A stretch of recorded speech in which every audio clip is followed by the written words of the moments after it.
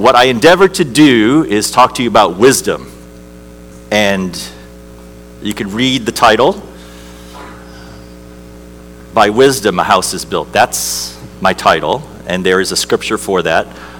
But I do want to speak about wisdom, and it's always something that's interesting for me to even contemplate doing. I've thought about preaching about wisdom, and you'd like to think that somebody who preaches about wisdom is wise, which is pretty daunting for me to say, yeah, I'm wise. And wisdom is so big, it is so amorphous, and sad to say, it is quite unobtainable. When people think about wisdom, I think that I probably put myself in that category, that wisdom in and of itself is tough for me to even contemplate. What does that mean? What does it look like? How do I go about this? And I hope to answer some of those questions for you today. Really quick, what is wisdom? Right, this is just something that I know we think about it, but it can be said that wisdom gives us counsel in every situation to know what to do, when to do it, and how to do it. That sounds pretty good to me. I want that. And if you probably have paid attention and you just live in your life, you're doing your business, you have your family, and you're doing your thing, I think regardless of what walk of life you're in, what your background is, I think you can probably have felt this, but may not be able to put words to it. But probably emblematic of your life, of what you think about, is the level of uncertainty in your future has probably increased. And coincidentally, the margin for error has decreased. I think most people can ascribe that. Why do I say that? Because the level of anxiety in this world has increased. The level of pharmaceuticals has increased to help you cope with the anxiety. And this just happens to be the culture in the world that we live in. Uncertainty increased, margin for error decreased, level of anxiety increased, pharmaceutical increase. So wisdom, I think we all can say we want more of that, we need more of that, we recognize that that should be something that becomes part and parcel of our everyday decision making. And everybody, I would say, if I were to ask and poll, and I'm not going to do so, but I would say, well, do you value wisdom? And everybody would absolutely say, I value wisdom. But not many would actually, if they were to be honest, would say, I actually pursue wisdom. So there's a disconnect there. And in part, it's because of the reality of how do I actually do this thing? So the obtainability of wisdom, I think, is a roadblock, and that's what I hope to address. Because it is in the heart of God, which I'll get to. But we're going to go in a process. So let's talk about wisdom. But there's this thing called worldly wisdom. And worldly wisdom is interesting because we live in the world, and the world has its ways, and the world has its system. And we grow up in it. It's being pushed upon you daily, if you didn't realize that. And I just looked up in the dictionary, so what is wisdom? It can be said it relates to insight, ability to discern inner qualities and relationships. It's about judgment, having a good sense. It's about knowledge, accumulated philosophical or scientific learning. This is what the dictionary says. Merriam-Webster looked it up online. But the key issue of wisdom in the worldly system is that it's largely recognized as something that you acquire through experience or some form of education. So gray hair obviously has some value, and it's generally associated, and it's a proxy for wisdom because if you lived long enough, you've walked through a lot of situations, and you've grown in wisdom. Why? Because you've made more mistakes. So you understand what not to do, and by implication, maybe what you should have done, and that becomes wisdom. But it's largely something that you acquire over time, which is why when you're young, and you say, well, how do I get wisdom? Surely don't tell me make more mistakes. That doesn't sound attractive. So again, Bible or not, for the wisdom of this world is foolishness in God's sight. Okay, so there's that. 1 Corinthians 3, verse 19. So that's worldly wisdom. So what's godly wisdom? First of all, godly wisdom, what can we say about it? I like to be, as you probably know about me, I'm pretty basic. I deconstruct things. I look at it in its most basic form, because those are typically the hinges by which doors swing. Large impact by very little changes in your perspective and thinking. So what's godly wisdom? Well, first of all, it is from God, who is spirit. That's godly wisdom. So in the world system, in the worldly wisdom, as Clay already made mention, your soul, mind, will, and emotions, that's largely the seat of your rational thinking. That's the trainer. What you need to do if you have worldly wisdom, you would train that, your mind, by education, your will, discipline, and your emotions, all under sort of cooperating in the seat of your rationality. And to grow in worldly wisdom, all those things are good to train that up, but that takes time. But godly wisdom is now separate that, because your soul should be subject to your spirit. So it's now outside of your rational man. So you can see now, we're talking about a different realm, that godly wisdom is something that is given to you outside of your rational man, and it just happens to be there. So let's talk about that. We're going to have a bunch of scriptures that we're basically reading the Bible mostly.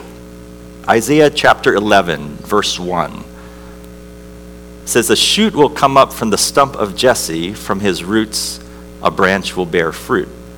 The Spirit of the Lord will rest on him, the Spirit of wisdom and of understanding, the Spirit of counsel and of power, the Spirit of knowledge and of the fear of the Lord." That's speaking of the sevenfold Spirit of God. In a sense, you could say it's personalities of the Spirit. It's a single Spirit, but it's different manifestations of the Spirit. And that's what rested upon Jesus. So Jesus operated in the spirit of wisdom. And there is much talk in the church and emphasis, and I'm becoming increasingly unimpressed by it, by the way, about the gifts of the Spirit. Not that I don't like it, not that I don't value it, not that it's not in the Bible, it's in the Bible. But one of the gifts of the Spirit is word of wisdom. Jesus didn't operate in the word of wisdom. Jesus operated in the spirit of wisdom. And to understand that is to understand, I believe, the intention of God for you when you even contemplate this idea of wisdom, because a word of wisdom is a gift, which means it's just given to you. You didn't actually do anything for it, just given to you.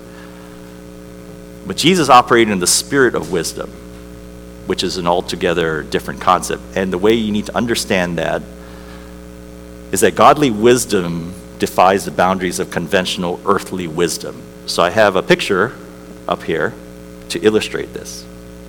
If you can imagine, it's just marbles, but if you can imagine an endless ocean of marbles, and if he were to give you one, that's a word of wisdom.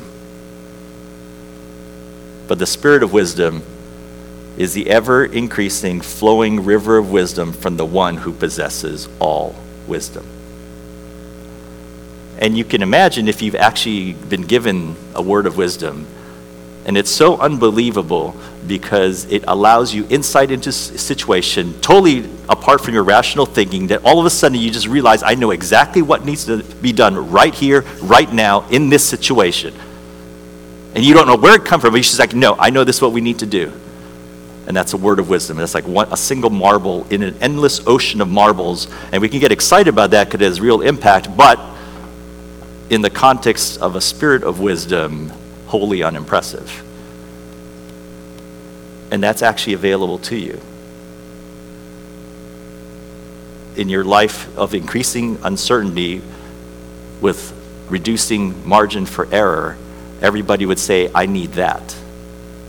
It's not good enough for me to have a word of wisdom for this day. I need a continual stream of access to the spirit of wisdom for daily to know exactly what to do in the context of my job, my family, all those that I'm in authority for. How much more so do I want to open myself to access to that? That's godly wisdom. See, this is what rested on Jesus. And if you were to actually read the Gospels with this in mind, that this is what he operated, your lens by which you viewed what he did would actually change. This is not fleeting or temporary. This is just how he walked. And I would be telling you something that's not in the Bible if I told you this wasn't accessible to you. This is. So, why should you care? Well, I hope you can answer that question by now. See, everybody cares about wisdom at the point of decision. Why? Because you've been in authority, which you are for your life, or your family, or your company, then you know that the decisions that you make, either good or bad, will bear consequences. And that's why I've talked to many people in different situations that decisions are painful because you could get it wrong. Yes, you can. And if you get it wrong, people pay. You get it right, people benefit. And as I've told my family, if you want to lead, that's the reality. You can't escape it. So, interestingly enough, as I said, I'm just living my life. I look around and I find things that interest me, things that capture my attention. And this is the world we live in, that the consequences of your decisions actually often, for many instances, paralyze people. And oftentimes they'd rather have a decision be made by omission, an act of omission, which is I'm not going to make a decision until a decision made for me, then I can sort of say, well, it kind of just happened. That's not God. So today I look around, as this rise of coaching. You can get a coach for everything. I think you realize that. I find I've actually been a coach. One of the most fascinating exercises of authority ever, especially with kids. But you can get a career coach, you can get a life coach, you can get a relationship coach, you can get a nutritional coach.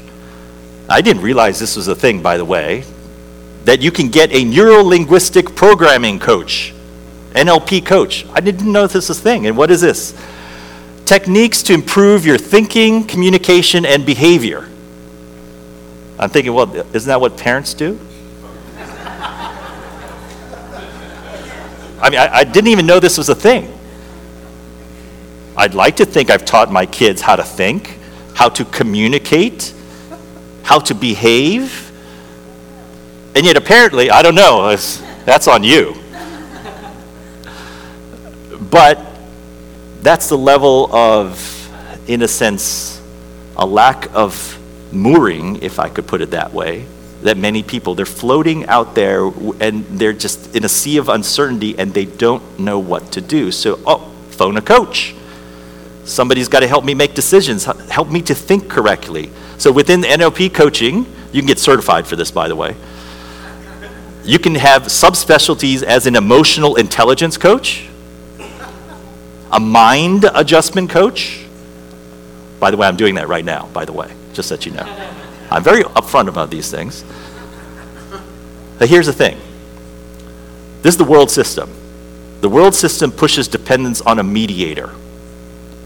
That's what concerns me. Yes, coaches are valuable. Yes, counseling and perspective is valuable. But to the degree that you've absolved your personal responsibility in a situation and actually look to the coach, to the one to actually make the key decisions, to direct you in your life, that is never has been in the mind of God. Just look around. That's what I see. So what's God's intention? Just reading the Bible. Romans 12, verse 2. It's actually been a theme. Do not be conformed to this world. I think if you just thought about that a little bit, you would actually have to look around as, what does it mean to be conformed to this world? What is the world trying to get me to conform to? But be transformed by the renewing of your mind, that you may prove what is that good and acceptable and perfect will of God. What does the world want you to conform yourself to? Next, John chapter 14, verse 16. And I'll ask the Father, and he will give you another counselor to be with you forever, the Spirit of truth. The world cannot accept him, because it neither sees him nor knows him, but you know him, for he lives with you and will be in you. I will not leave you as orphans. I will come to you. This is Jesus' prayer. world cannot accept him, Jesus. But he says he had to go so that he could send another counselor to be with you. And in verse 18 is very interesting because it speaks of intention. It says, I will not leave you as orphans. See, that word orphans in the Greek, it's orphanos. Sounds familiar. There's a transliteration of the English based upon this Greek word orphanos, which is, we know what an orphan is. Someone who's fatherless. And interestingly enough, there's only 2 instances of this word being used in the New Testament. And the second is in James 1, verse 27, which says, religion that God our Father accepts as pure and faultless is this. Well, first of all, not many people, when I use the word religion, are going to say, well, that's pure and faultless. But this is what is considered pure and faultless from a religious perspective, to look after orphans and widows in their distress and to keep oneself from being polluted by the world. So it is not a stretch for me to say that when God says in John chapter 14 that he had to go so that he could send another counselor to be with you, and that the intention of this is that you will not be orphans, that is as good as an expression as I can understand of God's intention for you in your life. Not to be unmoored in a sea of uncertainty, but to actually have a surety of a counselor with you daily by the Spirit so that you would not be an orphan and fatherless. That's God's intention for you. He never intended for you to walk alone.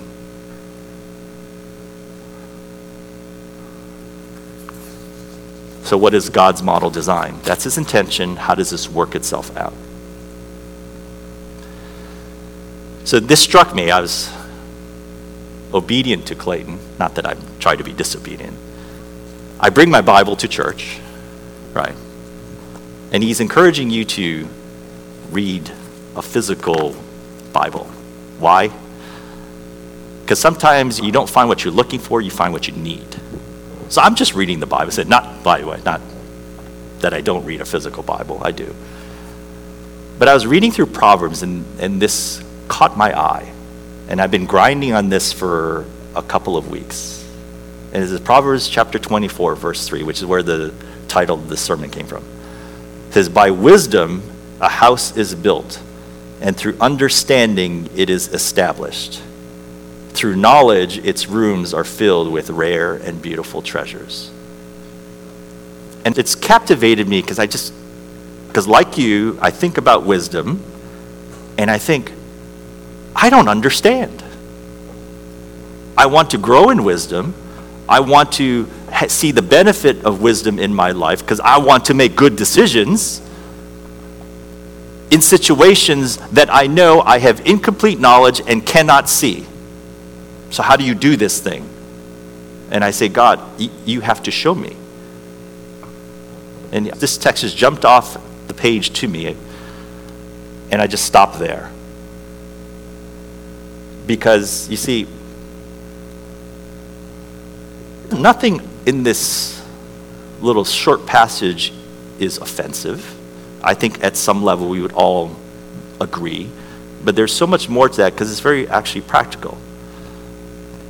Because when it speaks of a house, and if you actually were to look at in the Amplified Bible, your house is not obviously a physical house, but it speaks about a life, a home, a family. That's the house that it's talking about. So by wisdom, a life is built.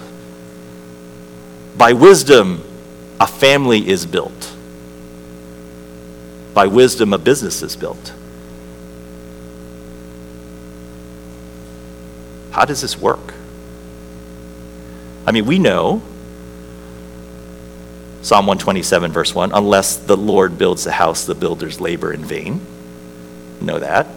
Check. That's Bible. But when I think of a house, I think I'm not a builder as in I build houses for a living, but I like to build. And there's certainly foundation, but there's principles. And I imagine a house, if you were to just think of the specific analogy of a house, a physical house, and there's a support structure within a house. And I think of that, and I think of, support beams, load-bearing walls, and I think of everything that holds up the house. And God's system is in a similar way. There are design principles that God uses in the context of his kingdom by which everything hangs. And I'm not talking about commandments per se, but there are fundamental principles of the kingdom. So I look in Psalm 89, verse 14, and this is what it says. Righteousness and justice are the foundation of your throne. Love and faithfulness go before you. This is speaking about some of the support structures, load-bearing walls, if you will, of what anything can be built upon. Because if his throne is built on the foundation of righteousness and justice, surely your life ought to be as well. And that's the house that he has for you.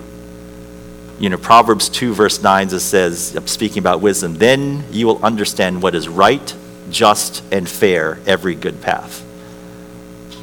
Dare I say, if you want to build a family, if you want to build a life, that right there will go a long way as a support structure upon which everything hangs. Proverbs 3 verse 3 says, let love and faithfulness never leave you. Bind them around your neck. Write them on the tablet of your heart. Then you will win favor and a good name in the sight of God and man. These are support structures, if you will, principles. So that's the house. That's the house that God has for you. Be it your life, be it your family, be it your home, be it your business. So Proverbs 24 continues on and says, through understanding it is established. Just reading the Bible, we know the parable of the wise and foolish builders. And I'm just going to read that and just make some comments here.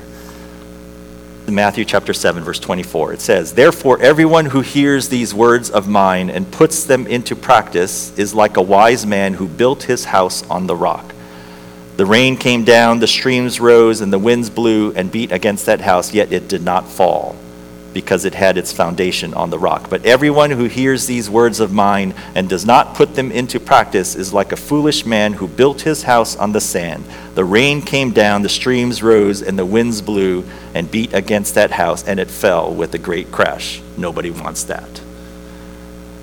So it juxtaposes the wise and the foolish builders.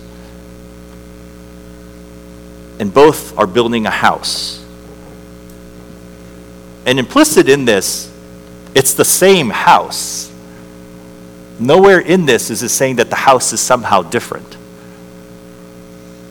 That the house that the wise man endeavors to build and the house that the foolish man endeavors to build, it's the same house. The same principles, the same support structures, the same load-bearing walls, everything that you would build to hang off of in this house, it's the same house that God has. And the only difference between the wise and the foolish man is that one puts the words into practice and the other does not. Same house. I find that interesting. Same house, same principles. One accepts and applies to his life. The foolish man cannot accept and does not apply. The application is the tell of whether you're putting into practice. Why? And I hope you can accept this as a truism, because everybody talks about faith and you can be very religious about it. People do what they believe. That's as simple as I can put most. If you want to grade yourself out on whether you have faith, whether you have accepted something, and now as part of your belief system, look at what you do. And that's effectively what it's saying here. Same house, same principles. I'll use an example.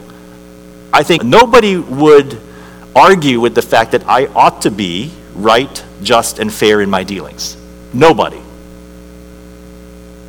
unless you really wanted to take a position and be an outlier, you're going to say, of course, right, just and fair. Absolutely, I'm all in on that. Well, let's look at what you do. And that will dictate whether you actually have accepted it and have now applied it, i.e., you believe it.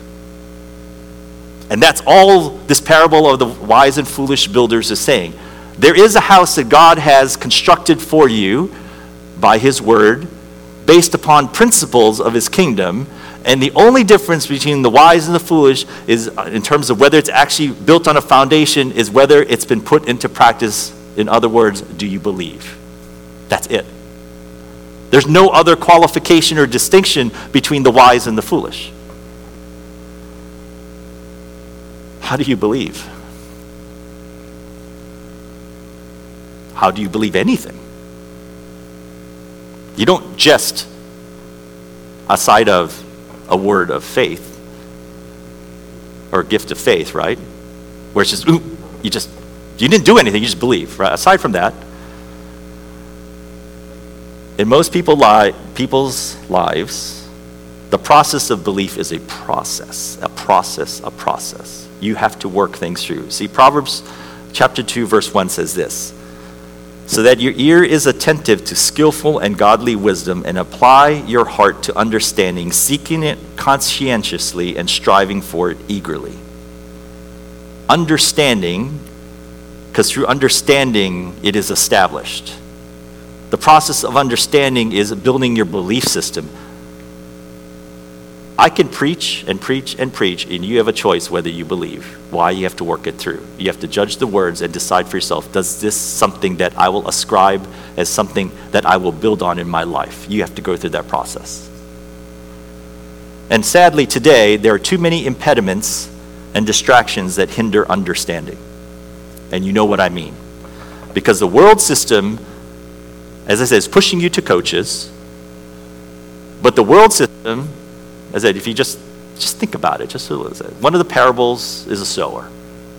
And the seed gets sown, awesome seed, can produce much of a crop in good soil, and why did it not produce? Weeds, distractions, choked it out. That's exactly what the world is doing today.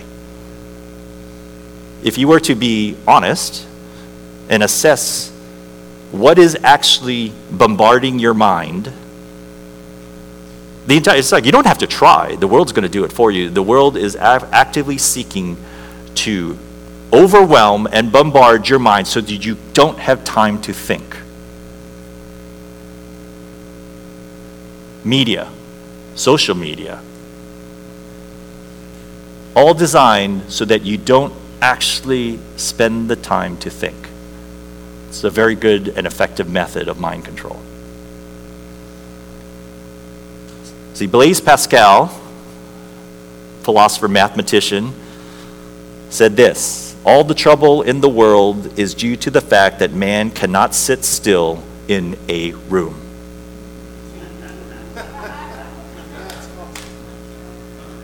This man, I can absolutely say, is way beyond me. And he distilled the essence of the issue into a somewhat pithy statement, but actually hits to the absolute core of the issue. That most people will do everything they can to avoid being in a room alone. Why? Because you're there. Just you. Which means that everything that you don't like about yourself, you have to deal with. Everything about your life that you're not happy with, you have to confront. You. Or in my room, it's me. Can I phone a coach? Phone a friend? No, it's just you. I came across, actually I was down at my son's graduation and we had a commencement speech and they made reference to a book, which I bought because I just love the idea. Everything you need to know you learned in kindergarten. I bought it, read it, not finished it. Fantastic book. You know, one of the things that you learned in kindergarten that I'll repeat to you here, take a nap. every afternoon.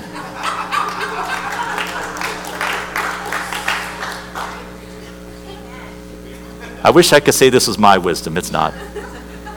But it's the same thing as Blaise Pascal. All the troubles in the world is due to the fact that man cannot sit still in a room. And here you learned in kindergarten, take a nap every afternoon. Spend some time by yourself. Settle in. And as you're lying down and getting comfortable, well, guess what? It's just you.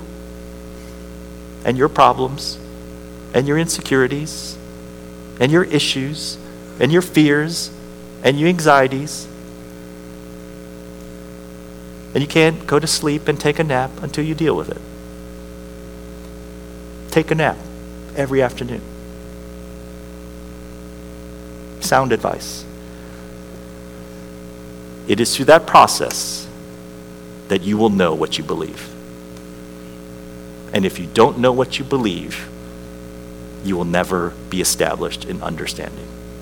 That's the principle of the parable of the wise and the foolish builders. Lastly, through knowledge, back to Proverbs 20, through knowledge, its rooms are filled with rare and beautiful treasures. That word knowledge, that root word is based on intimacy. This is not information. This is not facts, figures, something you read out of a book. It's based on intimacy. It's intimate knowledge of Him. You see, if you go through this process and you decide, by wisdom a house is built, okay. Through understanding it is established, and you take a nap every afternoon, and as you settle down and you think this through, and it's in every area of your life. See, this house has many rooms. There's that room called kitchen, family life. There's your study, business life. There's your bedroom, your life. Every room. And in every room, there's always the potential for you to apply this process. And if you're willing to spend time by yourself, and you actually start to confront these issues, well, guess what? It's hard. Because I started off by saying uncertainty in your life has increased, margin for error is decreased. You don't know the future. The decisions you make are going to impact many people, not the least of which is you, and most people can't deal with that. But yet, you have to make a decision. Be it your family, your business, your very life. And you suffer through that. And you persevere through that. And you find God in that. Not a God of theory, but a God as in an intimate relationship. What you find in that process is you see God as He truly is. It's just you now. There's no coach, nobody to tell you to stroke your hair and say it's going to be okay. As much as we would all like that, it's God. And when you get to the most intimate part of your life, facing every fear and anxiety and making decisions grounded in your understanding of trust, you will find God as He truly is. This is not theory anymore. This is not the God that you can, pick up in a flyer. This is the God that has meaning into your personal life to the degree that you are changed. And when you go through that process, seeing God as He truly is, that is the treasure in your house. Every room, as an expression of the victories that you have in your life, that is the treasure that when people come and visit you in your life, they will look at that treasure and just be astounded by it. They will ask you about it. And when you show them the history of where it came from, that brings life to them. That's your treasure. I can't do that for you. But that's what God wants to stock in your house. The house that is held up by His principles that you have to fight for to actually establish. That's what He has for you. And if anybody is telling you anything other than that, that is heresy. God's intention for you is to be your counselor by His Spirit, that you will find him as he truly is as you walk out your life. Every room, all parts of your life. So to land this thing, I know you're going to have the question, okay, how do I do this? There are many things, everybody wants to distill it to a process. And in this, the Bible is actually going to meet your expectations of a process. Amazingly so. If you desire this wisdom that I've been speaking about, that becomes the foundation by which your house is built, that is established through understanding, and now through knowledge, its rooms are filled with rare and beautiful treasures. This is what it says. James 1, verse 5. If any of you lacks wisdom, you should ask God, who gives generously to all without finding fault, and it will be given to you. I talked about doors that swing on tiny little hinges. If you hear one thing, hear this one thing today. The hinge that I speak of is in the first 6 words. If any of you lacks wisdom.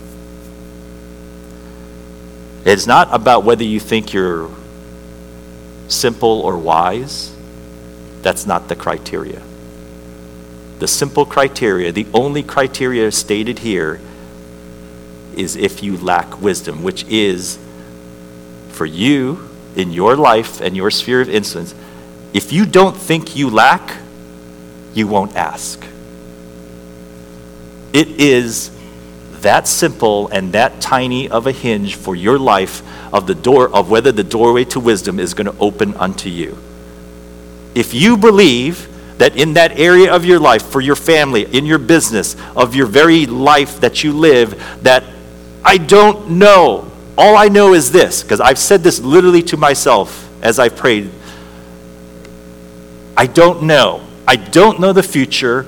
If I make this decision, am I wrong? There's going to be a price to pay. I don't know. God, you have to show me. I don't have it.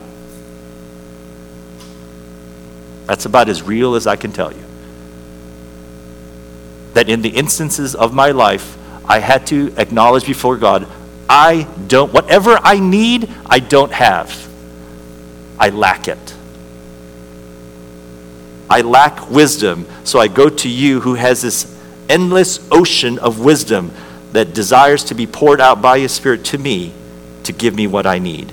And the only thing that will dictate whether that door is open is this hinge of whether I see that I lack. That's it.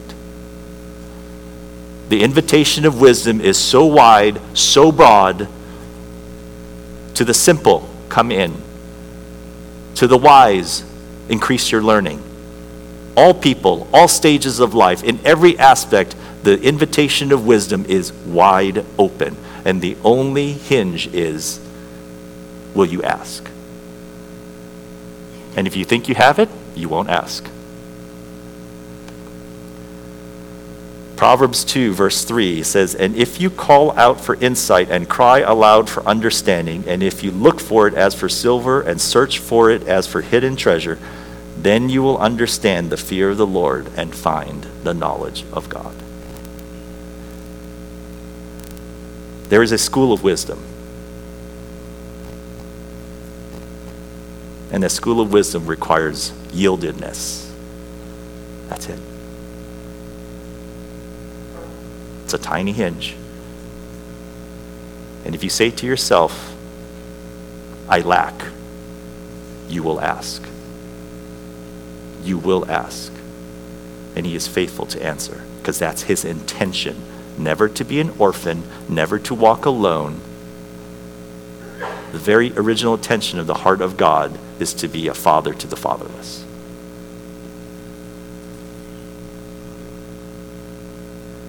Amen.